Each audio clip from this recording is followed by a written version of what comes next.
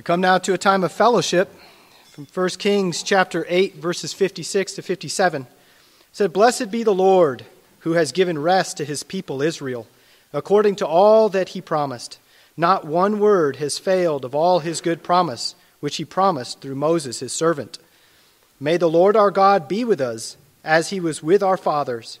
May he not leave us or forsake us, that he may incline our hearts to himself, to walk in all his ways, and to keep his commandments and his statutes and his ordinances, which he commanded our fathers."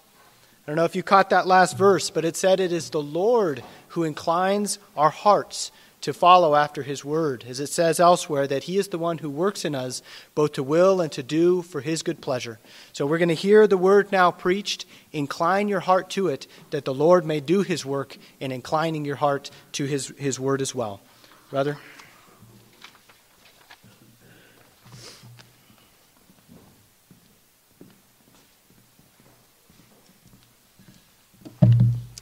Turn me, if you would, in your Bibles to the book of Malachi, chapter 2. And this morning we are entering into a new section, one of another exhortations that Malachi gave to the people of God. And it revolves around God's justice. Now, brothers and sisters, there are only two. It'll be one, and actually both of them probably at the same time, but two ways that we approach God. We either approach him on a performance basis, and we do that, all of us, to a degree. Or we approach him because of the relationship we have with Jesus Christ. Okay, so either he is our Father, he is our lover, he's our Lord, he's a person, so we relate to him as a person, as part of his family, as sons and daughters, or we will relate to him on a performance basis. And when you and I opt for the performance, that genuinely leads to mechanistic living before God, where Christianity is not a relationship with God. It's just a list of things that you do, and after a while they become mindless. And then after a while we begin morphing them, and we have to change them so that they have significance for us. And pretty soon we're doing things, and we've morphed things and perverted things that God gave us for a glorious purpose, and they're no longer for that purpose in our lives. And that was the people of God in Malachi's day that he's writing to in this text. And typically, a typical of performance-based Christianity, mechanistic Christianity, there are what we'd call pitfalls. And one is worship. The other is the pulpit. The other is our body life. What happens to our body life? If you're on a performance basis, our body life is destroyed. And now this morning, the fourth topic Malachi addresses, another area where mechanistic Christianity, performance-based Christianity, rears its ugly head, is on the character of God, specifically our notion and understanding of his justice. And quite frankly, if you're performance-based, you're going to have a problem with God's justice. And that's what Malachi is addressing this morning. So 2:17 through 3, really verse 5, but 6 is a transition verse. 6 will be the beginning of the next section we look at, but I'm going to look at verse 6 with you as well because it's a transition. So 2:17 through 3:6 and is the text before us this morning. Clearly the fourth area that we are being exhorted on. And as this is God's word, brothers and sisters, let me invite you to stand together with me and let's read God's word. Hear now the word of our God. You have wearied the Lord with your words. Yet you say, how have we wearied him? And that you say, everyone who does evil is good in the sight of the Lord, and he delights in them. Or, where is the God of justice? Behold, I'm going to send my messenger, and he will clear the way before me. The Lord, whom you seek, will suddenly come to his temple, and the messenger of the covenant in whom you delight, behold, he is coming, says the Lord of hosts. But who can endure the day of his coming? And who can stand when he appears? For he is like a refiner's fire and like fuller's soap. And he will sit as a smelter and purifier of silver, and he will purify the sons of Levi and refine them like gold and silver, so that they may present to the Lord offerings in righteousness. Then the offering of Judah and Jerusalem will be pleasing to the Lord, as in the days of old, as in former years. Then I will draw near to you for judgment, and I will be swift witness against the sorcerers, and against the adulterers, and against those who swear falsely, and against those who oppress the wage earner in wages, the widow and the orphan, and those who turn aside the alien and do not fear me, says the Lord of hosts. For I, the Lord, do not change. Therefore you, O sons of Jacob, are not consumed. Thus far the reading of God's word. Let's pray together. Father, thank you for the privilege of your word, the privilege that we have this very moment to fellowship with you at a time and place that you ordained for us corporately to fellowship. And Lord, today as we gather in fellowship in our meals, Lord, that we would fellowship around this glorious message. God, we pray you would open our eyes, teach us, humble us, transform us, and make us into the people you've called us to be. Give me grace to preach your word with fidelity, O Lord, I pray. We pray you'd wet it with the need of your people. Lord, we entrust this time to you now in Jesus' name. Amen. Please be seated. Matthew 11:6, you could argue, is the 9th beatitude. And it says this: "Blessed is he who keeps from stumbling over me." It's easy to stumble over Christ. You'd think it wouldn't be, but it really is as Christians. One way we stumble over Christ is with the question, why do bad things happen to good people? That question has disturbed its thousands. Why do bad things happen to good people? I think biblically there's a really easy answer to that question, and most of you probably know it, so we don't struggle that much with that one. But there's another one that we stumble over. It causes us to stumble in our walk with God, and it's not why do bad things happen to good people? It's the opposite. Why do good things happen to bad people? Family of God, if the first one has slain its thousands or disturbed its thousands, this one disturbs its 10,000s. Redemptive history is filled with godly men, godly brothers and sisters who have struggled with that very question. Jeremiah, that godly prophet, wrote, "Righteous art thou, O Lord, that I would plead my case with thee. Indeed, I would discuss matters of justice with thee. Why has the way of the wicked prospered? Why are you good to the wicked? Why are all those who deal in treachery at ease?" That's Jeremiah. Habakkuk 1:13, "Why dost thou look with favor on those who deal treacherously? Why art thou silent when the wicked swallow up those who are more righteous than thee?" Lord, why are you so good to the wicked? Why don't you just damn them? Job, why do the wicked still live, continue on, and become very powerful? Why are you so good to them, God? Asaph, this godly Asaph, "Behold, these are the wicked, always at ease. They've increased in wealth. Surely in vain I've kept my heart pure, washed my hands." And then said, man, Lord, I look what you're doing with the wicked, and I say, why am I caring about sin? Why do I care? God blesses the wicked. I've been in vain that I've been focusing on being godly. Solomon, and all his wisdom, couldn't get beyond the questions. Ecclesiastes, "I have seen everything during my lifetime of futility. There's a righteous man who perishes in his righteousness, and there's a wicked man who prolongs his life in his wickedness." What gives God? You feel like that? I know that you do. You ever feel like God? Now, you may not put it in a way like, why is God good to the wicked? But that's what you're struggling with. And ultimately, behind that question is the justice of God. God, why are you not just? Justice would demand that you not bless these people. But it seems as though, Psalm 73, that's all you ever do is bless the wicked. And your people, you sell cheaply. You treat us horribly. And yet, brothers and sisters, of those 5 men that I referenced, every one of these men asked this question and struggled with this issue in faith. And when you and I ask this question, it's a good question. And we struggle with this question in faith. Do you know where it leads you? It leads you to a deeper walk with Christ.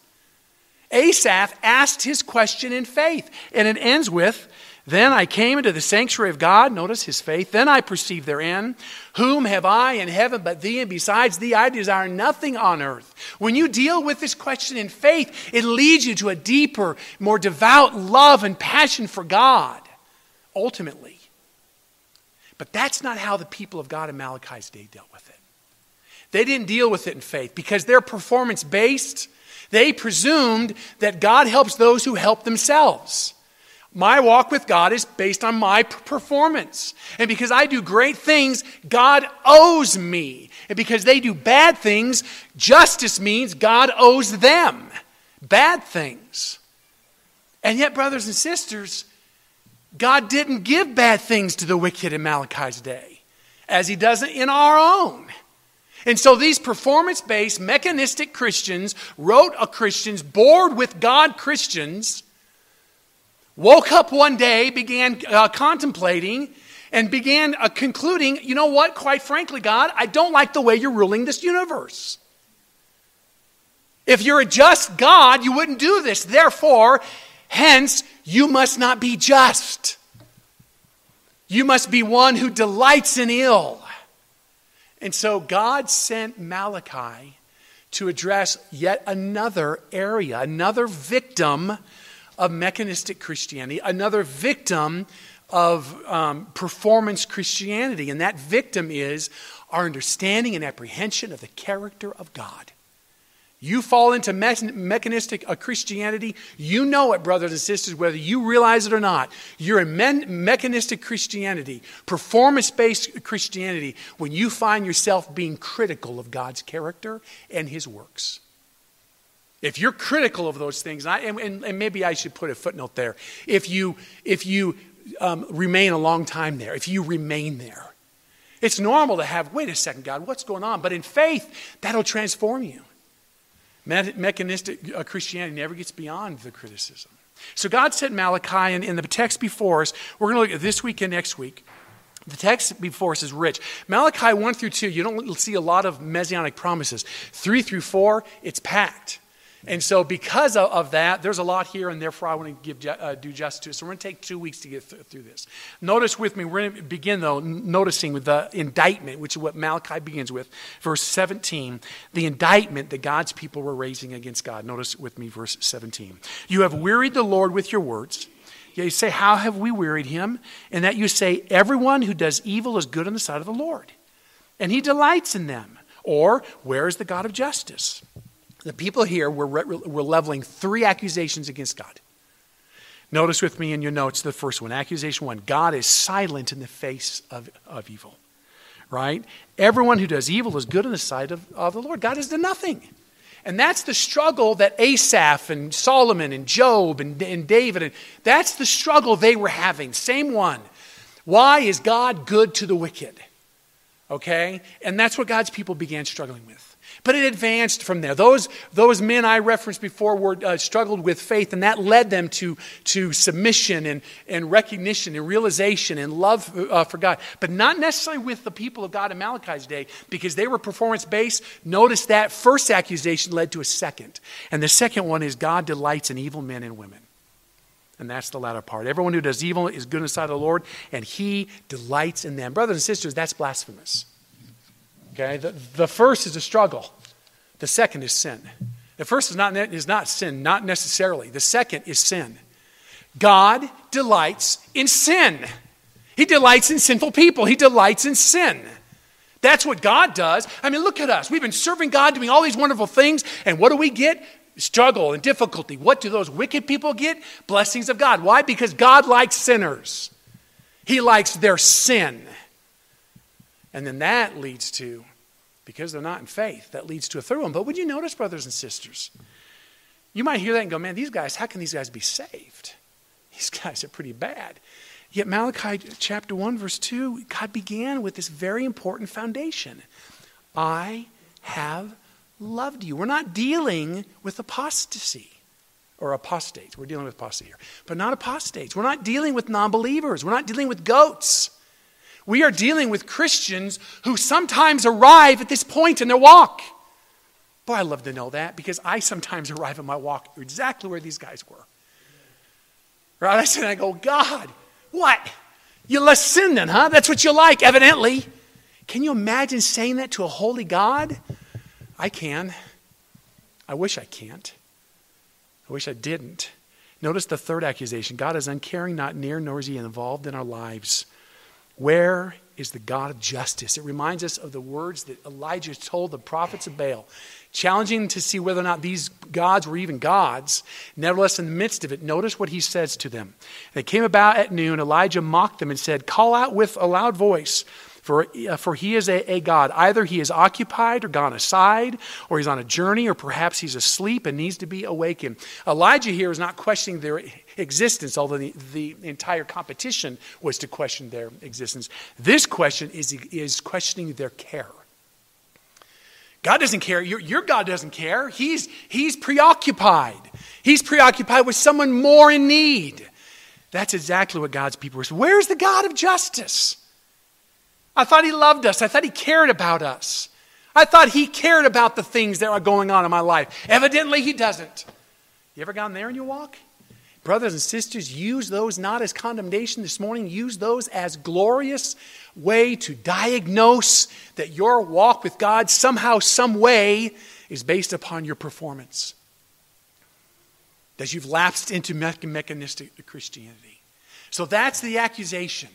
And it is that God, you are not a good God. You are not a caring God. You're not near. You are mean to me. And you know what? Quite frankly, I wonder if you're not really just a just God. I'm not sure if you are just because of what you're doing and how you're doing and how you're managing this world.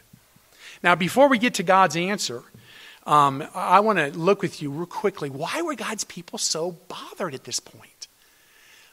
What's going on that would cause this discontentment and struggle? Well, commentators are quick to point out three things. Notice, number one, God's people were struggling in a world that seemed to be against them. Brothers and sisters, they've been in a long famine, a long drought. In fact, we know from Malachi that the land was cursed. Malachi 3:11. Just look at verse 11. The land was under a curse. Now, you'd think at this point, therefore, God's people be all for one, one for all, like you would expect a community to be. That was last week. But we know better than that. Mechanistic Christianity makes you live for yourself. And so it wasn't all for one. The wealthy in power used their power not to bless the poor. They used their power to solidify their own power and their own pleasure.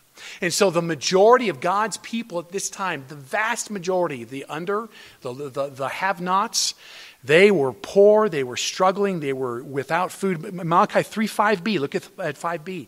They were hungry, they were poor, they were oppressed.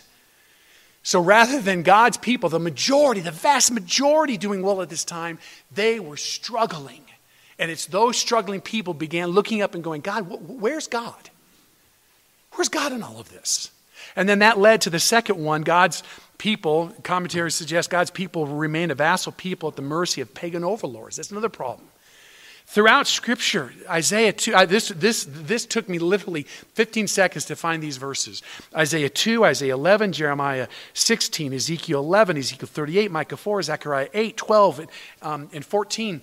All describe this Davidic king who would sit on the throne of David, who would protect God's people, rule and defend them, and the whole bit. So God's people were living in light of that promise, but for 150 years they've been a vassal kingdom. A vassal kingdom now under the second nation, Persia, at the mercy of this guy. You know, that Persian king could whisper in his inner chamber, and hundreds of miles away Jews would be slaughtered. That's what they were living like. But all these promises are saying God's going to send this Davidic king. Where's the Davidic king? 150 years being a vassal people. And then the high point, the difficult high point, revolves around the temple. Secondly, or thirdly, most significantly, God had yet to fulfill his promise to restore his glory to the temple, the city, and his people. This is an important one. God in Exodus 40, when he ordained the tabernacle, his Shekinah glory filled it. Exodus 40, 34 and following. Then when the temple was built, God's Shekinah glory, 2 Chronicles 5, 2 Chronicles 7, filled it with such weight that the priest could not enter. Wow. But we know what God's people did in their sin. And so in Exodus 8, 9, and 10, God's glory was retracted from the temple and abandoned it. But Ezekiel does not end without the promise given by God, the prophecy that the day would come he would once again descend upon the temple. Listen to Ezekiel 43. The glory of the Lord will come into the house by way of the gate facing towards the east. And the Spirit lifted me up and brought me into the inner court, and behold, this is a prophecy. The glory of the Lord filled the house. And he, Christ, said to me, Son of man, this is the place of my throne and the place of the soles of my feet, where I will dwell among the sons of Israel forever. In fact, it was this promise that Zechariah, you may recall, used to encourage God's people to continue building the temple and city. Zechariah 8:3, the Lord, thus says the Lord, I will return to Zion and will dwell in the midst of Jerusalem. Then Jerusalem will be called the city of truth, and the mountain of the Lord of hosts will be called the holy mountain. I'm going to return. I'm going to dwell in its midst. If you build it, he will come. That's what they used to encourage God's people. Haggai, Zechariah, build the temple, build a city. He will come. It's been 80 years since the temple's been built, and God has not come. It's been a little less than 80 years, and the city walls have been erected, the city established, and guess what? God still has not come. And so God's people are sitting back feeling a little bit angry, a little bit put off, a little bit miffed over the fact that God's given all these promises. It'd be like us saying, guys, I'm telling you right now, give a lot of money. You give a lot of money, and I promise you this coming year, you're going to get a check in the mail for $4,000. $40,000. We all got that, right? 40 grand this time. Give us a lot of money, and I guarantee you God will give you a check for 40 grand.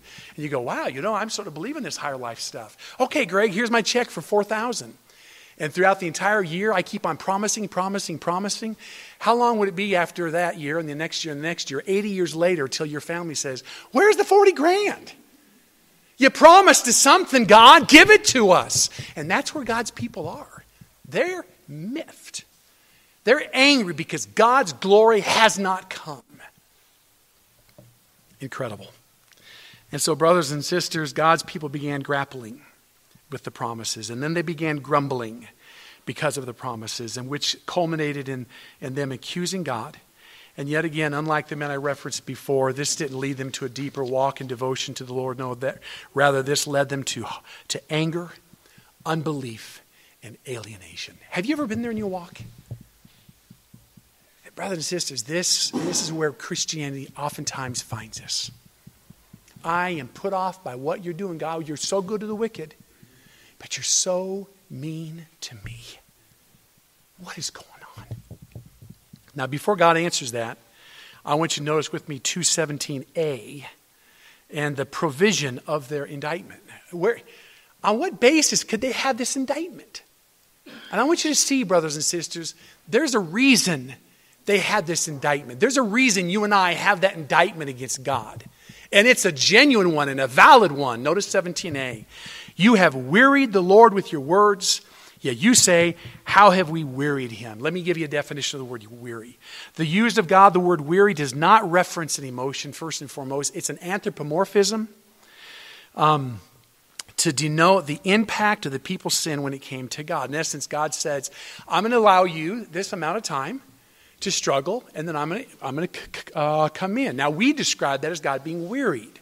But God is not emotionally wearied. God, after a certain amount of time, deigned to act by sending Malachi. Now, brothers and sisters, do you understand what you just heard? The implications. Think about that. The thing the people of God are accusing God of is not caring, not being near, not loving us, sitting afar off, and letting us suffer. Brothers and sisters, if God didn't care, if genuinely this being, if God really exists, and he does, and this being was not a loving, kind, and gracious being, you could not weary him. Because the first moment you did anything wrong, he'd get you. Do you understand the provision of our being wearied with God, it's the grace of God. Think about that. The glorious grace of Almighty God is why you and I, at times in our walks, can question God's goodness. It's His goodness. It's His kindness that enables us to question His goodness and kindness. During the big debate about kneeling and all that other stuff, I'm not going to get into that. I'm not going to make a comment whether it's good or bad. I heard an interview by a guy who was raised in, I don't know what communist country, North Korea, Germany in the old days, fascism, whatever he was under. He was on the radio and he said, he was first talking about, what's her name, on Golden Pond, the daughter, what's her name? Fonda, and her time in Vietnam and how she went to Vietnam and the North Vietnamese. And he was saying, you know, it's crazy. She was rebelling against the United States by doing that. Little did she know that if she did that in any other nation, she'd be executed, any fascist regime. And this guy was saying that was true, and that's true today. Everyone kneeling, they're kneeling because this country is so great. That's what this guy was saying. With his accent, whatever his accent was. They're kneeling because this country allows people. Brothers and sisters, that's small in comparison to what you're seeing here. Because of God's goodness and grace, understand that if you're ever tempted to question His goodness, the very fact that you can question it tells you God's good. He's kind and gracious and long-suffering. He's not going to zap you. Isn't that incredible? The false gods, our view of the false gods is that they'll zap you if you do something wrong. Isn't that what we think? You know, God's not just. He's mean. He's just getting me capriciously. I don't know why He's doing it. Brothers and sisters, if that were true, you'd be dead a long time ago. So understand, secondly, this passage is just riddled with grace. I have loved you. Give me an example, God. I've loved you so much, I've allowed you to be wearied. I've allowed you to weary me with your complaints and groanings all day long. So brothers and sisters, as we approach this passage, you've got to approach it understanding it's not performance-based. If it was performance-based, you would have gotten God a long time ago. It's all relationship based upon the work of Jesus Christ. And because of that glorious work, you have a relationship with God of one where you are His children. And because you're His children, guess what you and I can do? He allows it. We can come to the point in our walk with God where we can say, I wonder if God's good. And that good God is going to allow that. And that good God is going to mold and shape you because of it. All right, having said that, let's look at that molding and shaping. The first, God begins with the fact of His justice. The next week, we're going to look at the molding and shaping. But notice with me the fact of God's justice. Malachi 3:1. Behold, the language here is one of urgency and immediacy. I mean, this is serious, brothers and sisters. Behold, I'm going to send my messenger. If you're reading in your text and you don't write in your Bible, just mark it mentally. If you write in your Bible, underline my messenger. And he will clear the way before me. And the Lord whom you seek will suddenly come to His temple. Suddenly does not mean, it's not a temporal term. It means shockingly, surprisingly. He will surprisingly come to the temple. It'll catch people off guard. That's the idea. And the messenger of the covenant. Again, if you make a mental note of that phrase or underline it. The messenger of the covenant in whom you delight. Behold, He is coming, says the Lord of hosts. Real quickly. My messenger, the messenger of the Lord of hosts, are two different people. The second does not modify the first. The second is a different character, identified here earlier as the Lord. The Lord will enter the temple, and then He describes Him, the messenger of the covenant. This messenger of the covenant is divine. This messenger of the covenant is the Lord. So Malachi is saying, this is God's answer to the question of justice. I'm going to send two people to you. A messenger and the messenger of the covenant. Now we know, I'm going to save you a lot of spare here. We know the first one, my messenger, is John the Baptist. And we know the second one, the messenger of the covenant, is none other than Jesus Christ. Now let me sort of demonstrate that to you real quickly here. When we look at my messenger, his call was to clear the way before the Lord. What does that mean? Turn with me, if you would, or look above to Isaiah chapter 40. Isaiah chapter 40. Here we learn what it means to clear the way of the Lord. Isaiah 40, verse 3. Notice the text. A voice calling, clear the way of the Lord in the wilderness. Make smooth in the desert a highway for our God. Let every valley be lifted up. Let every mountain and hill be made low. And let the rough ground become a plain and the rugged terrain a broad valley. Then, speaking not of John, but of the Messiah, then the glory of the Lord will be revealed. And all flesh will see it together with the mouth of the Lord. They'll see it together, for the mouth of the Lord has spoken. In the ancient days, when a king visited a city, he would send out stewards. And their job was to make sure that the route the king was going to take was safe and smooth. Okay? And so if there were boulders on the road, they'd dig out the boulders and make it flat. If the road had little tiny curves, waves, they'd fill in the valleys, knock off the humps. If it was narrow, they'd widen it. So their job was to pave the way of the Lord, their king, so that when their king came to the city, the king would be able to ride on his chariot or whatever form that he's on with an easy, smooth ride.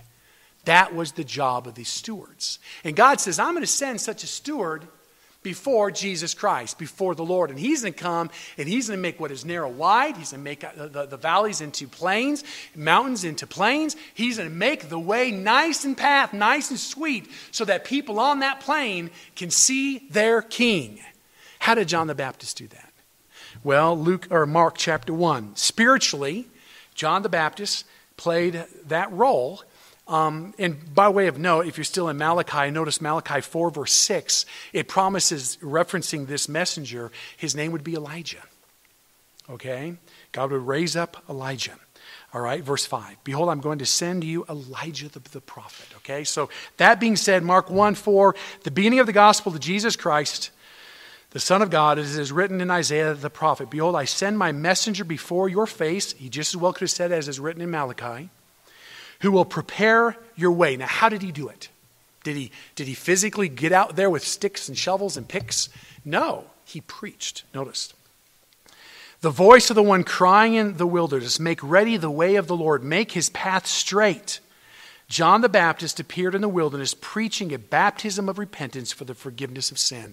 That's how he paved the way. He preached the word of God. Now notice the fruit. The fruit of these stewards was a smooth path. What's the smooth path that would lead God's people to a saving relationship with Jesus Christ, or better yet, to hear the message of Jesus Christ? Luke 1:13-17 announces the birth of John. Listen to it. But the angel said to him, Zacharias, his father, do not be afraid, Zacharias, for your petition has been heard, and your wife Elizabeth will bear a son, and you will give him the name John. And you will have joy and gladness, and many will rejoice at his birth. For he will be great in the sight of the Lord. And he will drink no wine or liquor, and he will be filled with the Holy Spirit while yet in his mother's womb. And this would be the fruit of his ministry. Notice what this steward would do, the result.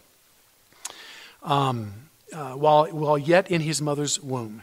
And he will turn back many of the sons of Israel to the Lord their God. So his preaching would turn back many. And it is he who will go as a forerunner before him in the spirit and power of Elijah. Malachi 4:5. Malachi 3. All right, in the spirit of Elijah, to turn the hearts of the fathers back to the children and the disobedient to the attitude of righteousness, so as to make ready a people prepared for the Lord. That was how he would make a smooth path. Okay, then brothers and sisters, back to Isaiah. Okay, Isaiah chapter 40. Isaiah 40 verse 5, the text goes on. Then, after this messenger comes, then the glory of the Lord will be revealed. That's talking about the messenger of the covenant, Jesus Christ. And all flesh will see it together. Now recall with me. In Ezekiel 43, God promised that his glory once again would descend upon the temple. In Zechariah quoted those verses and said, this temple God would fill if you build it. That very temple, second temple. Well, brothers and sisters, when did God do that? If God's just, he's going to do it. If he's true, he's going to do it. When did he do it? Well, brothers and sisters, listen to John 1:14. And the Word became flesh and dwelt among us, and we beheld what? His glory. The glory of the only begotten from the Father, full of grace and truth. What makes him glorious? John 14:9, he's God. Jesus said to him, Have I been so long with you, and yet you have not come to know me, Philip? He who has seen me has seen the Father. Jesus is the glory of God. And therefore, every time we conclude Jesus entered the city or the Temple Mount, he fulfilled the promise made by God as far back as Ezekiel. And yet, brothers and sisters, because you and I tend to take the Word of God in mechanistic Christianity, in performance-based Christianity. Performance-based Christianity is all about you and me, is it not? Because you and I do that, guess what we do in performance-based? We tend to take the promises of God as if they're about us. So, brothers and sisters, these men, these women, they missed it.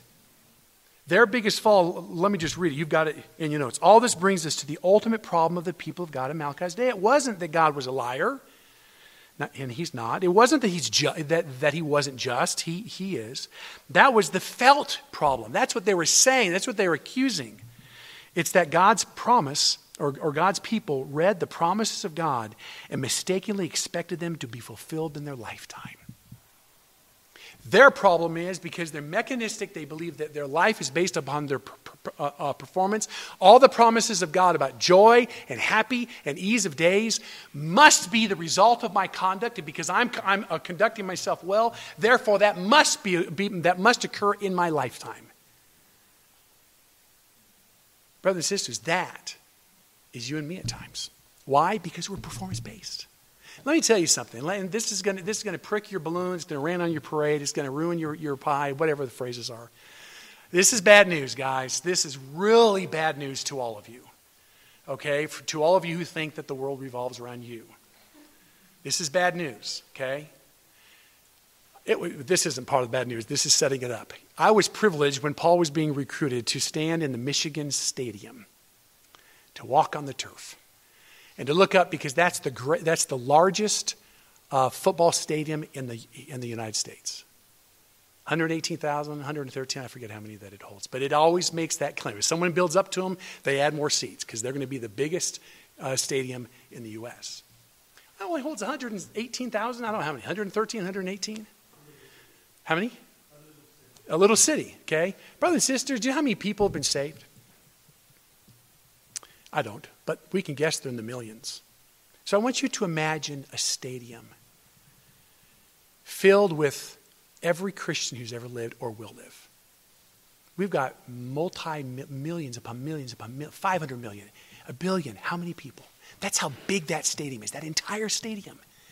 And in the middle of the stadium, do you know what we're there to see? God's redemptive work in Christ. Christ. The entire stadium revolves around Christ. Yet you and I in our Christianity think that our 80, 90 short years on this earth, it's about us. We're in the stadium with millions of people, and we falsely conclude what's going on down there is not the focus. People didn't come for that. God's whole plan revolves around me in the stands. That's bad news to every one of you who think that this entire production, millions of people have gathered to watch one thing, and that is God fulfill his promise to you, to give you what you want, to make you happy with your life. Brothers and sisters, this is bad news, but performance-based Christianity is all about that. They believe, no, I'm down in the middle. Everyone else is watching God come to me and be Santa Claus with a big, huge sack opening up one by one. Here's your health that you wanted, and here's your money, and here's your job, and here's that wife, and here's those kids, and here's that better wife, and here's those better kids. You know, on and on and on and on, right? Wow, this is great, God. And when God doesn't come forth, when he doesn't make good on those promises that I read, that I know are all about me, I come up and say, God, foul. So when we get back to Malachi, in Malachi chapter 3, behold, I'm sending my messenger. This is God's answer to the question, is he just? God is just. I'm suddenly sending my messenger. He's coming, and it's big, massive importance. But you know what, brothers and sisters? Learn a little bit about God here now. God's sending of his messenger in answer to the question, is he just, would not be fulfilled for 400 more years. Is God just? Well, if you stop me in the middle of a haircut and say, am I a good barber? I'd say, no, you're not if you judge me in the middle of my haircut. But if you look at the finished product, is God just? Brothers and sisters, next week we're going to talk a whole lot more about God's justice. But at this point, notice verse 2, it changes tenor. Lastly, speaking of the messenger of the covenant, Jesus Christ. But who can endure the day of his coming? You want justice? Who can stand when he appears? You want justice? For he is like a refiner's fire and a fuller's soap. Okay, notice the argument. God is not just. Malachi comes and says, so you don't think God's just? No, we do not think God's just. We got a problem with how God is ruling this world. So Malachi says, verse 3, verse 2, be careful what you ask for. Now we're going to learn a little bit about God's justice, brothers and sisters. Okay, be careful what you ask for. This is how God's justice works out individually in your life. Now next week we're going to come back to this and expand upon it. But notice with me how it works out. First of all, the coming of the messenger of the covenant would do three things. Verse 2a, the result will be no one will be able to endure it. 2b, no man will be able to stand. And then 2c, God will refine his people. We're going to talk about each of those next week in verses 3 through 6 because that's what Malachi does. But we don't have time. This morning, I just want you to notice, brothers and sisters, that God's justice always begins with you. Listen to the quote of Baldwin. Who can endure the day? The question implies a searching ordeal. And the second question, who can stand, is borrowed from the battle imagery, 2 Kings 10 and Amos 2. It means who will stand his ground. The prophet suggests that no one will pass the penetrating tests which the Lord will impose. And that is what we see here, brothers and sisters. The language of refiner's fire, we're going to come back to that next week, is a fire used to refine gold.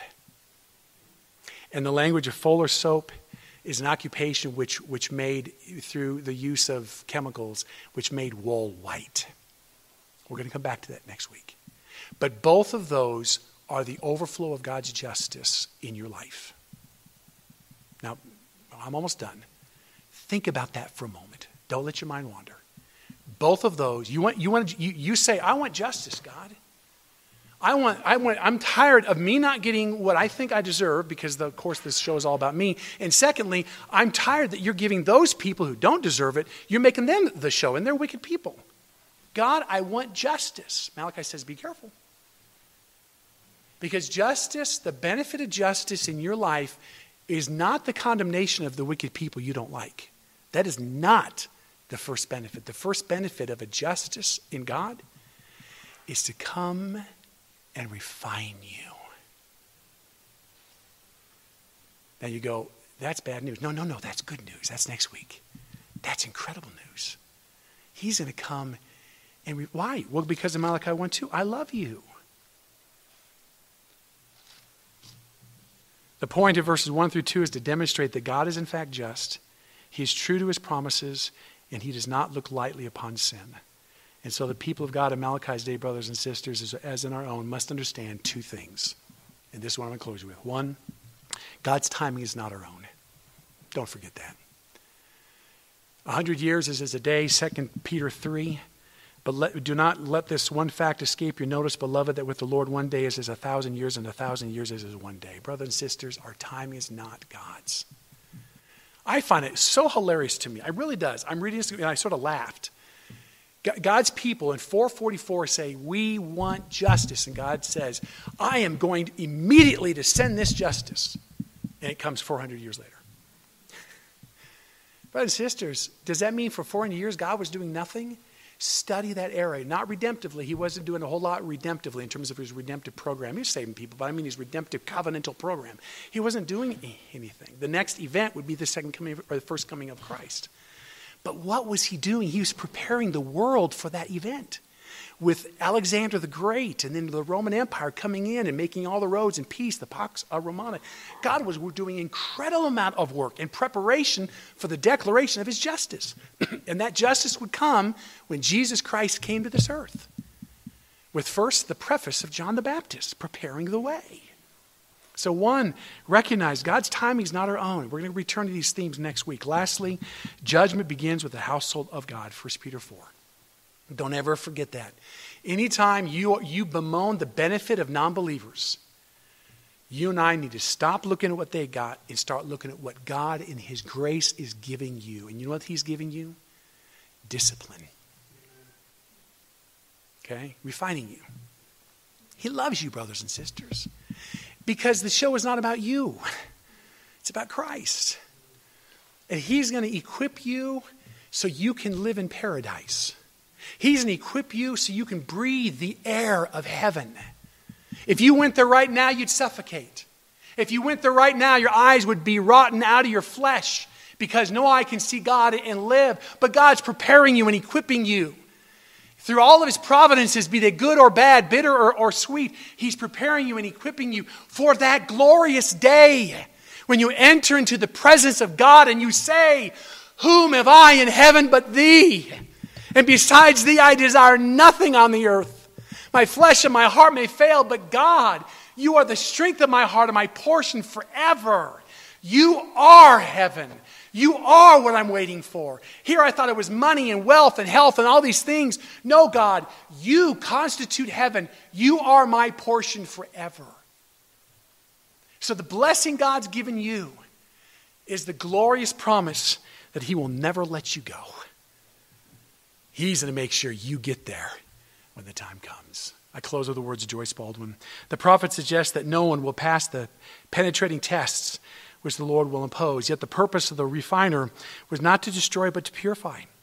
And the fuller's soap, we'll talk about this next week, or rather alkali soap in our sense was not yet in use, was applied in order to whiten cloth. According to these metaphors, suffering fulfills a divine plan to remove impurities of character. See, brothers and sisters, you'd see that if you'd understand your walk with God was based upon the work of Jesus Christ. That in Christ you are now God's children. But when you and I forget that and we go back to performance-based, we miss all that.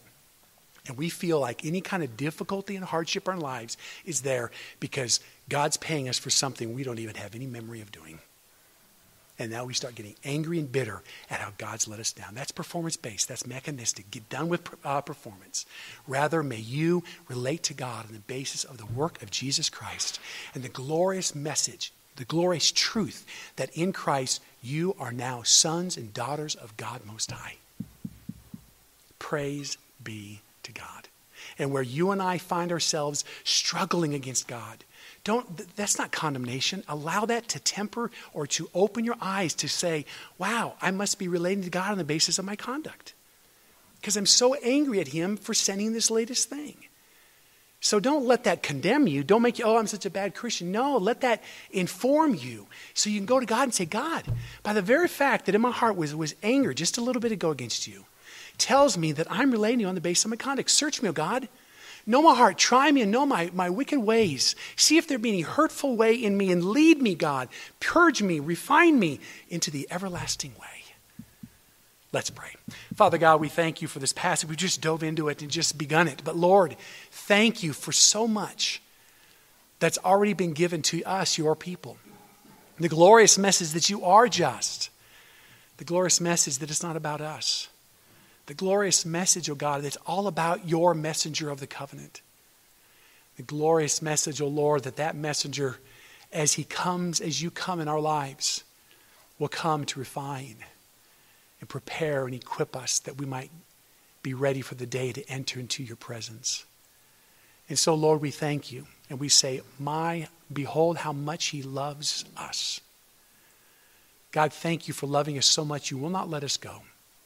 And though, Lord, our sinfulness and our temporalness and our limited vision at times leads us to such shocking conclusions about you, shocking accusations.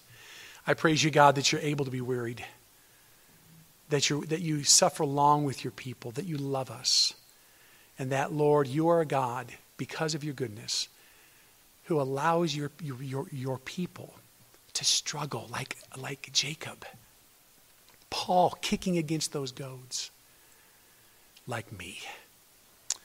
Lord, thank you for your goodness and grace. Oh, Lord, may we love you more because you have first loved us. We pray this in Jesus' name. Amen.